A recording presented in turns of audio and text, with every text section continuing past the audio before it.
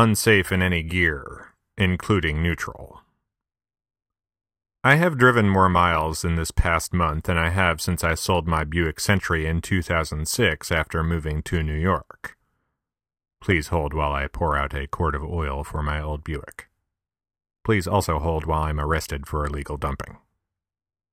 Most of the miles I have driven were to and from New York City, but a fair number of them have been in and around my old stomping grounds, Guilderland, New York. Nothing is close to anything else in Guilderland. The Red Robin is miles from the Target. The Target is miles from the Best Buy.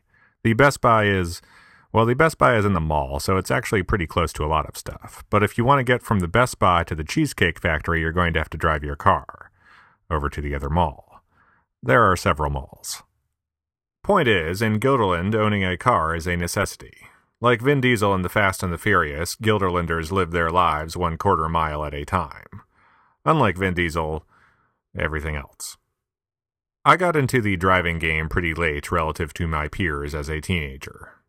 At Guilderland High, typically you get your driver's permit on your 16th birthday, your driver's license soon thereafter, and either an amazingly shitty or an amazingly nice car after that. Bing bang boom. Not me, though. Pat Rafferty, always the nonconformist.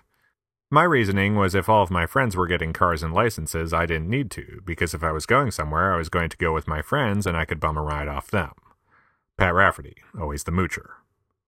Eventually, though, I figured getting my license wouldn't be a bad idea. So in the summer between junior and senior year, Pat Rafferty learned to drive. Insert opening credit sequence here. Like many kids, I'd occasionally get to steer for a second or two while a grown-up was driving, or maybe pull out of the driveway, but that was the extent of my driving experience until that summer when I went to the Donato Driving School. Now, strictly speaking, the Donato Driving School wasn't an actual school. They were not an accredited institution. Strictly speaking, I learned to drive in the Donato family backyard. Name not changed to protect the Donatos because there's a shit ton of Donatos in Guilderland, so knowing their name isn't really that big of a deal. Now, when I say the Donato family backyard, I'm using the term backyard in the loosest sense of the word. While the backness of the Donato's backyard could not be denied, it was well off the beaten path, its yardness was perhaps up for debate. The Donato's backyard was comprised of acre upon acre of unkept land behind their house. Decades prior, their property was a farm, as was much of Guilderland. Scattered about were remnants of that bygone era, rusted-out farm equipment, old barns, stone fences, a pond or two, but there was also more recent additions, including, and most importantly for our purposes, a bunch of old cars. Some kids have a jungle gym in their backyard. The Donatos had everything else.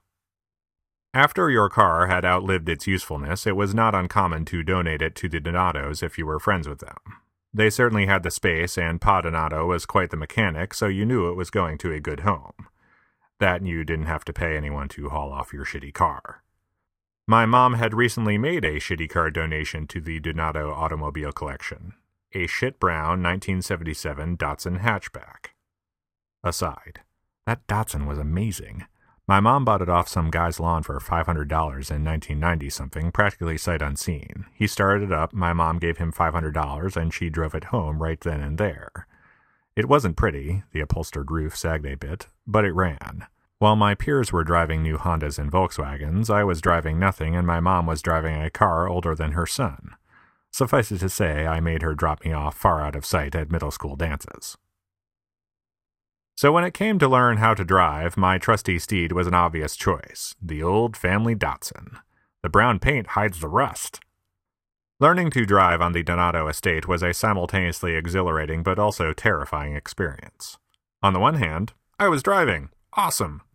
Not only that, there was no one else on the road to accidentally crash into. On the other hand, while there was no one else on the road to crash into, there was also no road, and plenty of other stuff to accidentally crash into. I think that old tractor is made of tetanus. Complicating matters was the fact that the Datsun was a stick shift. So not only was I learning how to drive, but I was learning about clutches and gears and stalling. And more stalling. And gear grinding. Lots of gear grinding. Oh, and stalling. That poor Datsun's transmission didn't stand a chance, and that poor fourth gear was never going to get any love since it was impossible to get above 30 miles per hour without having a barn or a retaining wall jump out at you. Those ponds will sneak up on you, man. Somehow I pulled through, though. I avoided the agricultural obstacles laid out before me and managed to direct the 4 wheels and steel in the general direction of where I wanted to go. Miraculous. With some guidance from a variety of parents and donatos, and sometimes even fellow teenagers, I had a good handle on the fundamentals. Now about these roads I keep hearing about.